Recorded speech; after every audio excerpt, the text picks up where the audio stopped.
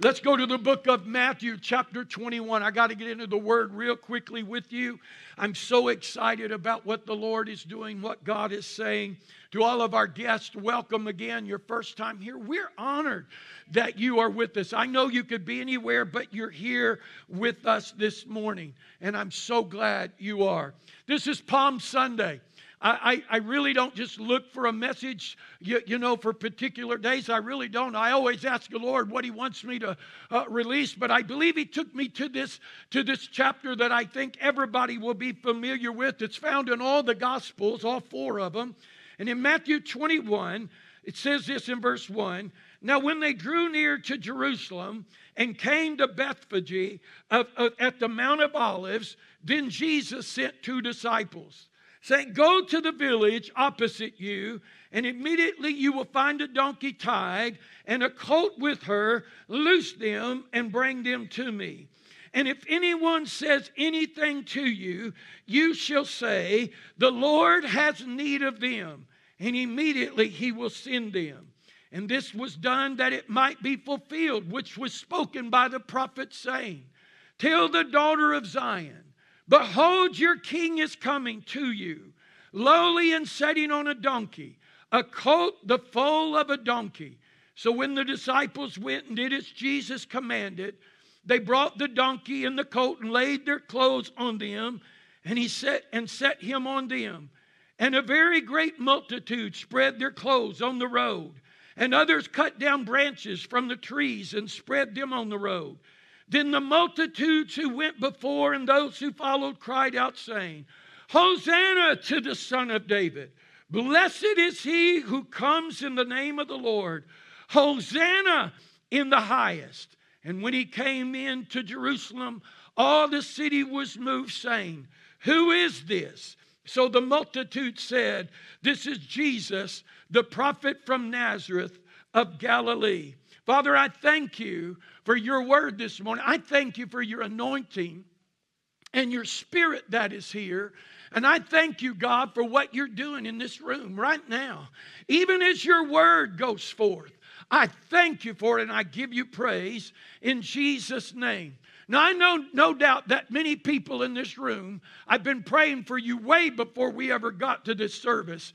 But I know that no doubt many of you in this room, or several of you, I know have been going through it. There's no doubt different obstacles attacking every family and every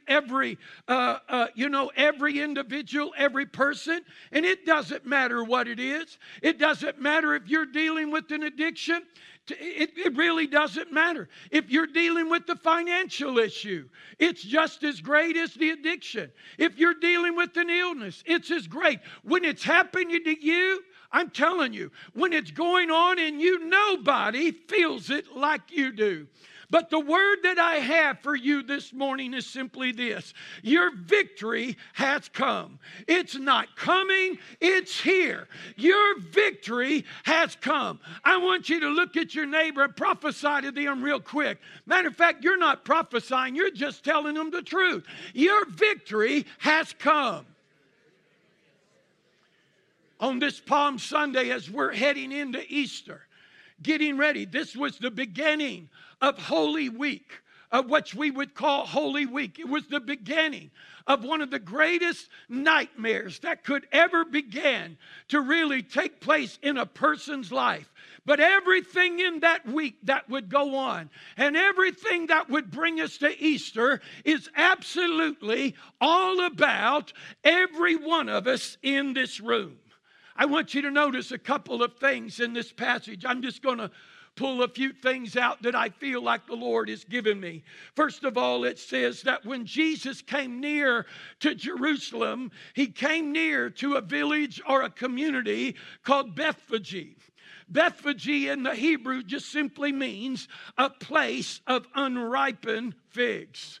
A place of unripened figs. I find everything in the Scripture. I don't think there's one spot.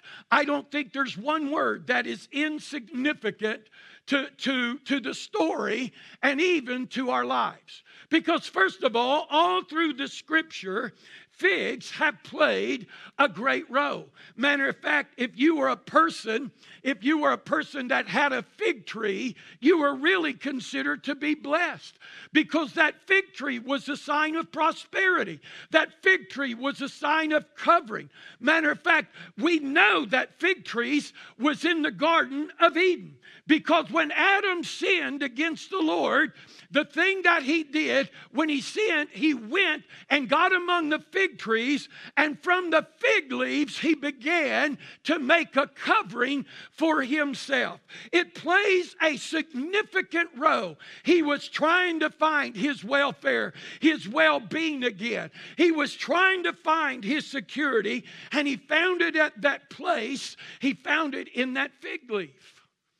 But remember, this means the place of unripened figs. It hasn't produced that yet. It hasn't got to that place. Maybe that's where you are this morning. Maybe you know you're a child of God. Maybe you've been living for the Lord a long time, but you feel like, Pastor, I don't feel like my well-being is good. I don't feel like I have any security. I don't feel prosperous. Matter of fact, I feel more cursed than ever before. But I'm here to let you know, I'm going to tell you one more time, your victory has come.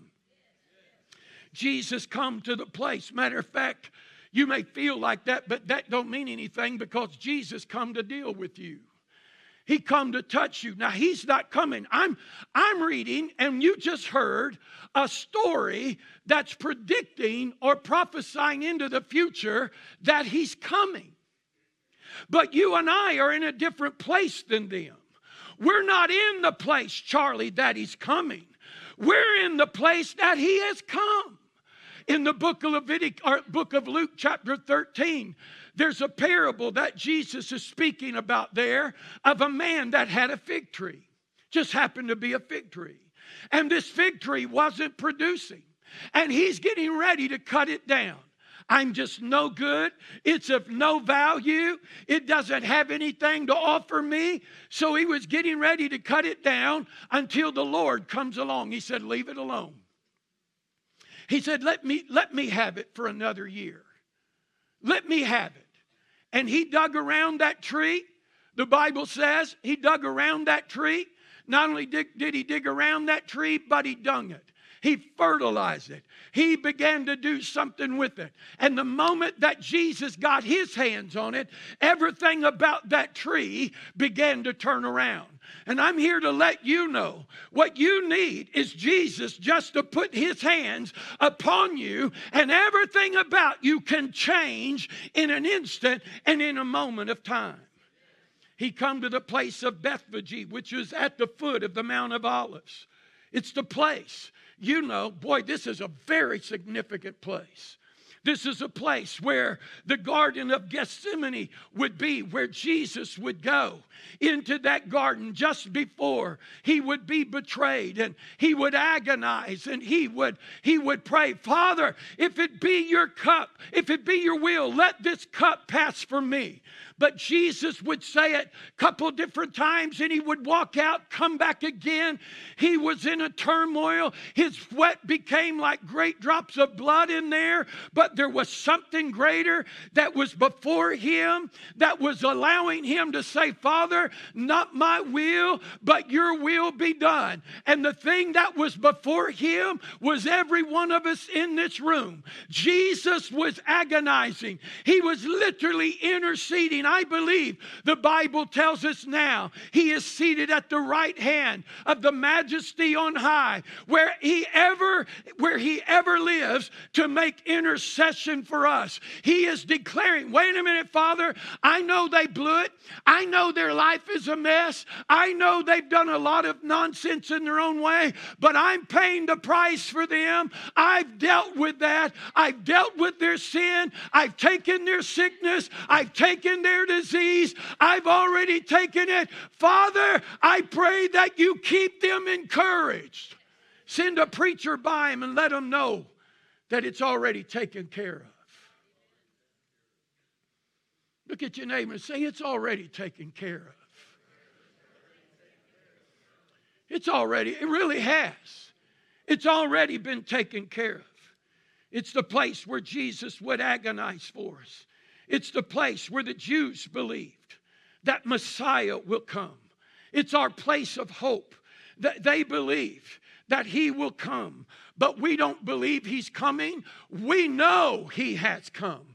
We know beyond a shadow of a doubt He has come, that He has paid the price for redemption, and He has ascended into heaven on high to take the blood that He shed Himself to offer on the mercy seat for us, that will satisfy the heart of heaven, so that you and I can be free to be everything that God wants us to be. But here's a greater hope. As Jesus was ascending, He told those disciples, what are you guys gazing at? This same Jesus as you see going up, the angel said, He's going to come back in like manner. I don't know about you. We're only passing through this world. It's only a temporary place. One day, Jesus is going to come back for His people. It's a place of hope. So He's at this place called Bethphage at the Mount of Olives. And then He says to His disciples, okay, go into the city. You're going to find a coat that is a donkey and her foal that is tied there. And go bring them. And when you get there, if somebody asks you or inquires about it, you just tell them the master has need of them. Now here's the point I want to make with you. This is the time. It is the right time. It's not before time. It's not after time. It is the time. I'm here to declare unto you, this is the time of victory for the people of God. And all that will dare to believe and receive everything that God has done for you. This is the time. The Bible tells us in the book of 2 Corinthians, today is the day of salvation. It's not tomorrow. It's not yesterday. You didn't miss it. I don't care what you did yesterday. You managed to get to midnight. At midnight, His mercy became new to you, and His grace is just as full. His grace is just as free for everyone in this room. Look at your neighbor and say, I'm in the right time. I want to get a little bit further ahead. I'm going to go back and deal with the donkey in a moment. But you and I need to understand what was happening when He got the donkey. The Bible said the disciples took off their cloaks, their outer garments, and others put their cloak over the donkey, and Jesus sat Himself on and began to ride in. And as they began to come in, they would take their cloaks as well, lay them before Him, and then they would wave the palm branches. They would wave them before Him, and this is what they're shouting and saying. Hosanna to the Son of God. Hosanna to the Son of David. Blessed is He who comes in the name of the Lord. Now, listen, this is what they were saying when they were saying Hosanna to the Son of God. They were saying, Hosanna, or God save us. God deliver us. That's what the word Hosanna means. They were crying out, God deliver us from the oppression that we're in. We've been waiting upon you. We've been looking at you. So they begin to wave the palm branches. What did the palm branches represent? It represented victory. It was a victory symbol. It was not an unusual thing that would happen among Israel for them to wave palm branches. It would be used when the king would come to town. They would wave the palm branches as a sign of victory, as the king, as a hero of war or of battle would come back off the battlefield, and they would ride in on their horses. The people would take the palm branches and they would wave them because it is a sign of victory. Church, listen to me. This just isn't some religious holiday, but God is reminding us in 7 days from this moment, I'm going to bring victory. When I come off of that cross, get in that tomb and come forth, victory is ours. Now that's back there. Victory's already come, right? Matter of fact, it was a symbol. It was a symbol. if in the athletics of that day and the Greeks and all of that were big about sports, and you've seen those things, and they would award the winners. They would award those that overcame. They would award them. You and I would get a medal around our neck, or they would give us a trophy. But to them, they gave them a palm branch because it was a symbol. You're victorious. You're victorious in every way. The people shouted, Hosanna! God, will you come and save us? Look at this picture. They wanted it. They believed that Jesus was their answer. So here comes Jesus. Now let's back up and let's deal with the donkey for a few moments, because I think the donkey's very important. The donkey and her foal. Everything that Jesus was doing, he was fulfilling the prophecy of the prophets of old, especially the prophet Zechariah. They're going to put it up on your screen. Zechariah, verses 9 and 10. And it says something like this. Rejoice greatly, O daughter of Zion. Shout, O daughter of Jerusalem. Behold, your king is coming to you. He is just and having salvation. This is hundreds of years before Jesus comes. Notice what he says. The prophet prophesies into the future. Jerusalem, shout, O daughter of Jerusalem.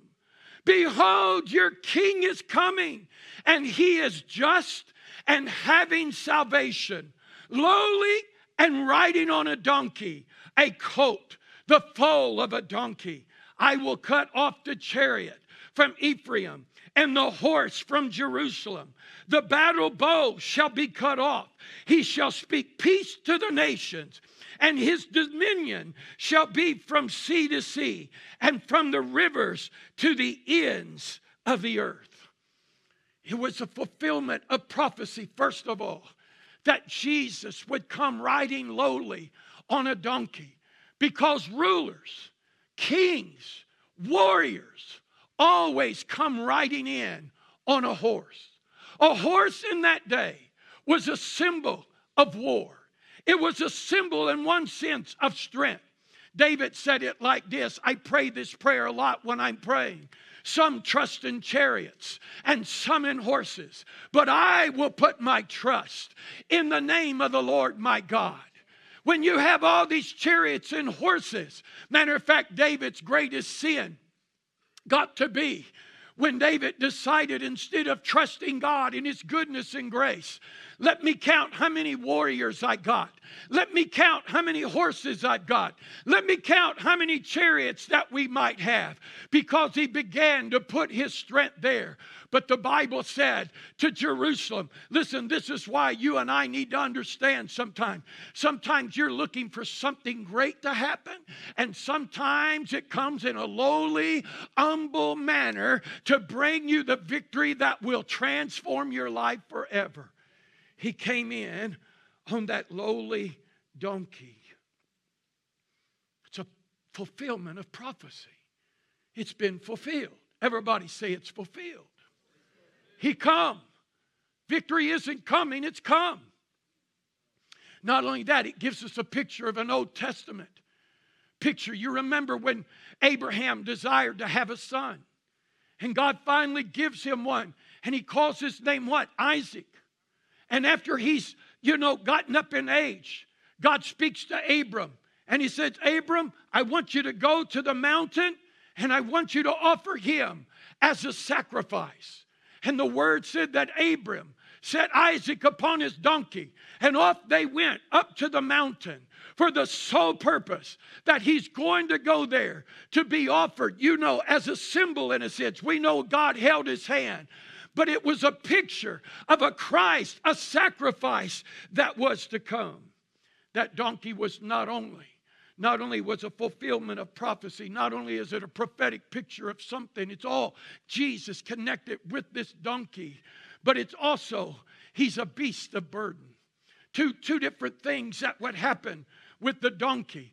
You see, everybody could have a donkey. Everybody. It's kind of interesting that when King Saul, when the prophet found him, he was out looking for his father's donkey because that's how valuable, important they were. But this donkey had a responsibility. He would be known as a beast of burden.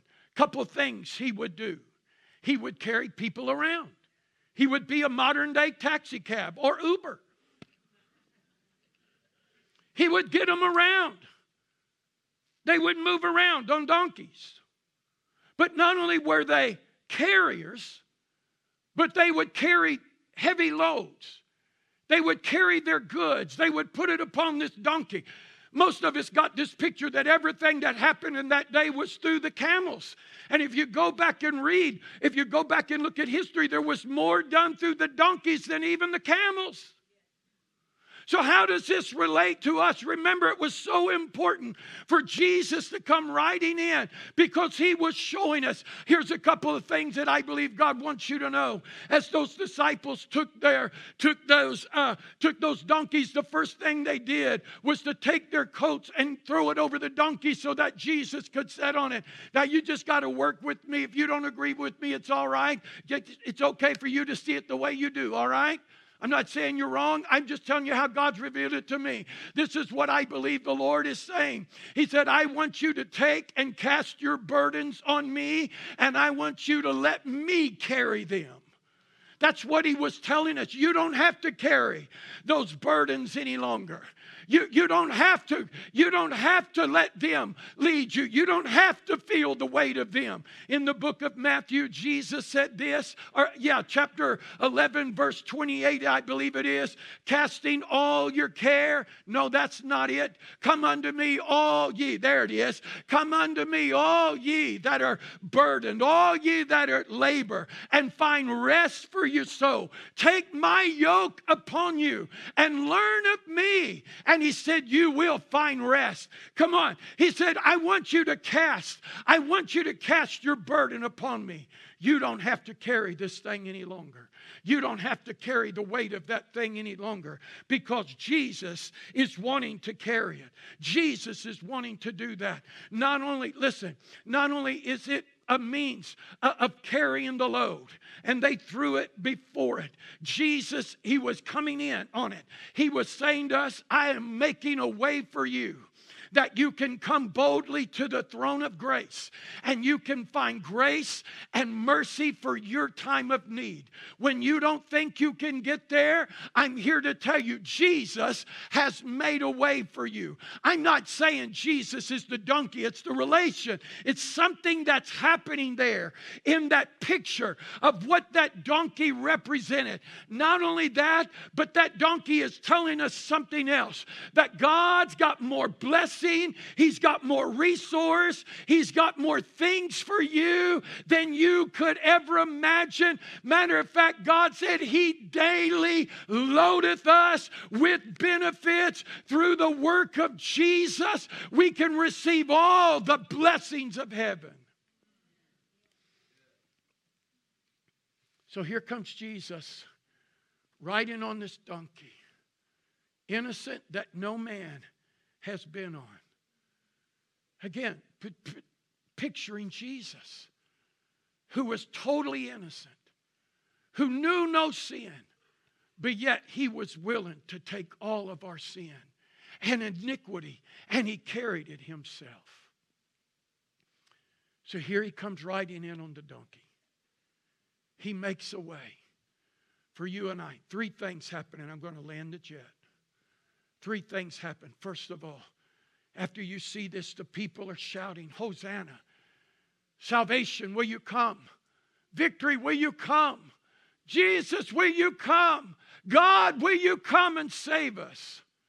I find it very interesting that when he was come to Jerusalem, all the city was moved, saying, who is this?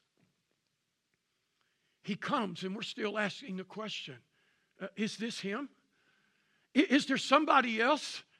Is there something else we got to do? Matter of fact, what's interesting too in this, you may not think about it like this, but they're all shouting, salvation come. So when he comes in just a few days, they're all going to shout a different thing. Crucify him.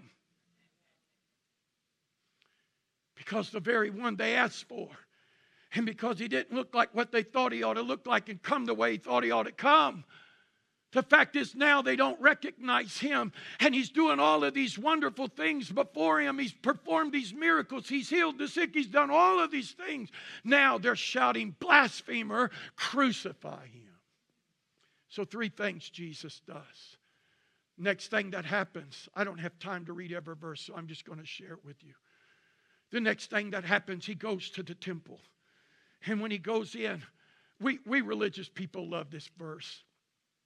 Boy, God is cleaning up his church. We love it. You would love it if preachers got up with whips. Put him on that post. We love that. I don't know why we do, but we love that. But was that what Jesus was really doing?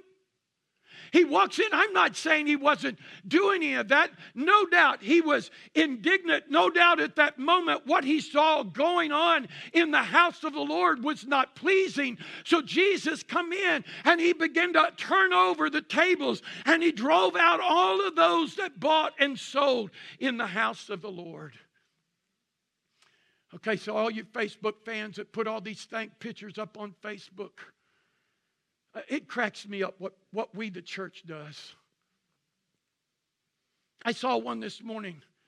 I saw one as I just checking my phone for a minute. And I saw this picture of this, y'all seen these 2 picture things? I don't know how they do it. It was this large auditorium that seated thousands and thousands. And then it was this little bitty auditorium that may have not said 100 people. And the person that was dealing with it was talking about how ungodly this church at the top was and how holy this one at the bottom was. And you know who the unholy one is? It's usually the smaller. Because this is what we say. You really aren't living right and worthy enough to come into the presence of the God that we worship in our house. That's really what was happening the day of Jesus. Because there was a court. One, they were operating in a permissible act of being, if somebody lived a great distance off that was coming to the temple to sacrifice, they could bring money, they could bring their gold, and they could exchange it for a sacrifice at the door. That was given permission under law. But then those that were doing that were taking advantage of the people. They began to make, extravagant to get a dove. They were making extravagant. Couldn't get in to get it. And then, here was another picture. There was a part of that temple, of that tabernacle, that was allowed those that weren't Jews to be able to come in and worship. But that place was blocked off by the tables. And they were saying, you are not worthy to come in. And what did Jesus do? He come in and he overthrew the tables. He moved out of the way. Keep it in context of what Jesus said. He said, shall not my house be called a house of prayer for what? All nations. In other words, all of us can come and approach the Lord. He made a way for us. He opened up a way that you and I could come before Him and worship Him. And the moment He made the way, the Bible said, then they brought the blind and the lame came into the temple and He healed them. Wait a minute. Who came in? Those that couldn't see. Those that were begging. Those that were blind. Those that didn't have any revelation like you got it. Now they're coming. And those that are lame, maybe they're not doing it right. Maybe they're not living up to everything that we think they are. They got a passion, they got a heart for Jesus, or they would have never made their way there. But they got a limp, they're lame. But the Bible said the moment that happened, then they came in. And what did Jesus do? Jesus healed every one of them. I still contend we've made healing all about us that believe. But Jesus made healing about all of them that were messed up. So that they would believe. You want to know why miracles don't happen in the church? We don't believe, Michael. But I don't need to see a miracle to believe. I've already got Him. I do believe He wants me well. I do believe He wants me whole. I do believe He wants me prosperous. But if He doesn't, I'm still on my way to heaven. Oh, that's a story for another night. So He made a way for everyone to approach God and worship freely and receive everything they need. Friend, I know how it is. I know some of you, it's a struggle to come in here. It's a struggle to sit in the house of God. Well, Pastor, I'm here. Yeah, but you're thinking about everything that's messed up in your life. You're thinking possibly about the failure that happened yesterday. You're thinking about what went on. A friend of mine, I read recently a story. He had gone through the Teen Challenge movement and done so well, graduated, actually worked his way up into the ranks that he got a position with them. He was leading other leaders. He was leading other students through Teen Challenge. And recently I got a message that said he blew it. He fell off the wagon, lost everything. His words were this: I lost everything in a moment. And man, when you've gone through something like that, it's hard to go in, even into the house of the Lord, because if we're not careful, we can be so religious that they feel that pressure and they're really wanting to be healed. Will somebody touch me? Can Jesus restore my soul? But a lot of times they walk out. I know some of you are struggling to be here, to hear us talk about God prospering you and you got more bills than you know what to do with. I know some of you are struggling to be here this morning, to sit in this room when we start talking about healing and you're on more medication than the drugstore got. And you've been prayed for so many times that you think, I can't go through this anymore. And it's a struggle that you even begin to question that God wants you. But the Bible said the moment that the temple was clean and it was made a way for them to come, that the power of God, and I'm telling you, I don't care. I don't have to have Benny Hinn here. We don't have to have any. I've got some people in this room that believe in the power of God. They'll agree with you, and I believe you can walk out whole this morning. I believe it. Your victory has come. Here's the second thing he did. When he walks out of the temple in the morning, he returned to the city. He was hungry. And seeing a fig tree by the road, he came to it and found nothing on it. He said, let no fruit grow on you ever again. And immediately the fig tree withered away. Isn't that what it says? Yep, that's what's up there. Matthew 21:19. Now, he didn't curse every fig tree. He cursed that tree. Remember what a fig tree represented to somebody that had it. It represented well-being. It represented security. It represented prosperity. If you had one, you were a blessed man. So Jesus is coming to receive from the blessing of that fig tree. It looks like it ought to have, but it don't have any fruit on it.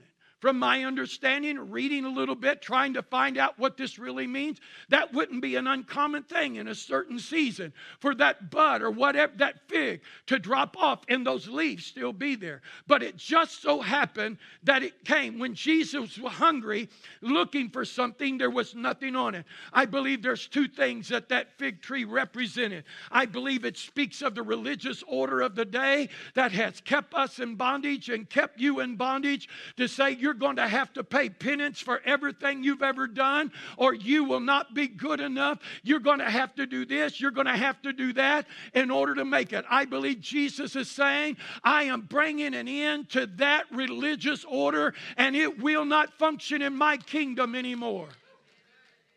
But here's the second thing I believe it's saying. I believe it's saying for you that feel like you're barren, for you that feel like you're insecure, for you that feel like you're not blessed, you might even feel like you're cursed. God said, I'm cursing that idea once and for all. You're not going to live that way anymore. I come to bless you, not curse you. I come to lift you up, not put you down. I come to raise you up, not throw you out. I've come to promote you, not demote you. I've come for you to walk in blessing. And I want to say again, he didn't curse the whole fig tree. Or the whole fig, the whole fig, whatever you call them. It was one tree that wasn't producing. And then finally, and I haven't seen this, I've read this verse a million times, but until I saw it through the eyes of this message. Let's go to verse 20. And when the disciples saw it, worship team, come on, get your place. And when the disciples saw it, they marveled, saying, how did the fig tree wither away so soon? And Jesus answered and said, assuredly I say unto you, if you have faith and do not doubt, you will not only do what was done to the fig tree, but also if you say to this mountain, be thou removed and cast into the sea, it will be done. And whatsoever things you ask in prayer believing, you will receive. He didn't say you might. He said you will. He alluded first of all to that fig tree. Because that fig tree was saying, you can't. That fig tree was speaking to them and saying, no, you don't. That's not the will of God. God's will for everybody is that we live in poverty and we struggle in this life and we go through suffering. I know I've told this story here before, but I remember this woman years ago in our church, years ago, had a migraine. And you could tell she had it bad. And I went over to you. I said, are you all right? She said, I've just got a migraine. I said, well, can we pray for you? And I never will forget it. This is what she said. No, I'm just suffering for the Lord. Diane's mom used to suffer with those things. She had a brain tumor years ago. She'd suffer with these incredible bad headaches. And when her mom would, get these, it was very obvious. She was sick. But there was another brother in the church. Good guy in the church. Love him dearly. He meant well. These were his words. I never will forget him saying this one night. Well, I was praying for you, Pat. And I was asking God to let me have that pain so you wouldn't. Boy, I'm talking religious people. I'm talking people that love God. He spoke to that fig tree. He said, look, I'm not going to let that order of stuff exist any longer. But he said, there's a mountain in front of you. And I believe, no doubt, there was an illustrated sermon that he saw a mountain in the backdrop or over to their side, wherever they're at. But he said to them, he said, if you can believe, if you can have faith and not doubt, he said, you're going to speak to that mountain. Now, how many of you are speaking to your mountain? He didn't say pray for it. He said speak to it. Speak to the thing that's standing in front of you. Speak to that impossibility. And then he goes on to say, and he said, whatsoever. He said, whatever thing you ask in prayer. What is whatever? Anything.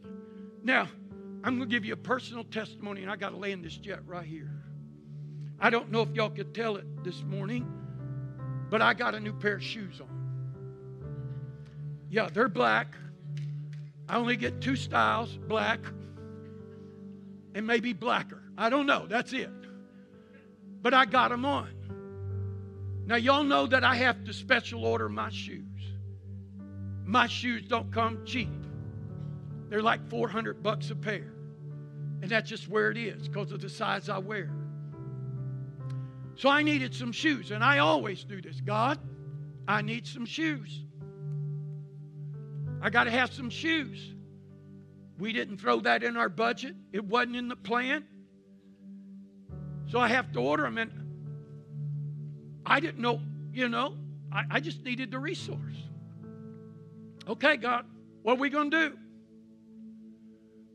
I had a friend, last couple pair I've had, or last pair I got. Before this, I was having coffee at the brother.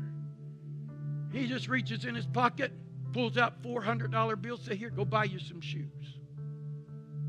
Or somebody come along, give me a card. Hey, why don't you go buy you some shoes? So I heard the Lord say, honest truth, just go order them. But I don't have the money. Just go order them. So I waited a few weeks. Being real, I waited a few weeks. And I keep praying, and I hear the Lord say, just go order them. Now, don't you do something like this unless God speaks to you what to do. But I heard him say, go order them. Okay, God. So finally, I get over to Brown's shoe store, and that's where I get them, and told them what I wanted. They got on the computer and sent it in. I walked away. I said, okay, God, they're ordered. What are you going to do? What are you going to do? A couple weeks passed since I ordered. I thought, man, they haven't called me. Because they'll call me the moment they arrive. They haven't called me. Another week passed, still no call. Fourth week passes, no call. Then finally I get an opportunity to speak at this little church. I don't ever go looking for anything, don't ever ask for nothing.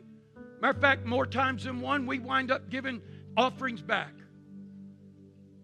But that night they gave me an offering, we walked away. Thanking the Lord, we had an opportunity to be there. And so I just put it in my pocket till we got home. And when I opened that offering or that check up from that little church, there was $700 in that check. Wow! That's what I said. Wow! But then guess what happened? My shoes show up. At the moment I needed it. I'm making a point. I'm not trying to, I am boasting in the Lord. Because I've watched him do this so many times. He said, whatever you're believing for, if you can believe, you can have. If I'm reading the book right, you can have whatever things you ask in prayer, believing, you will receive. I'm here to tell you, your victory has come. Your victory has come. It's here, and it's now.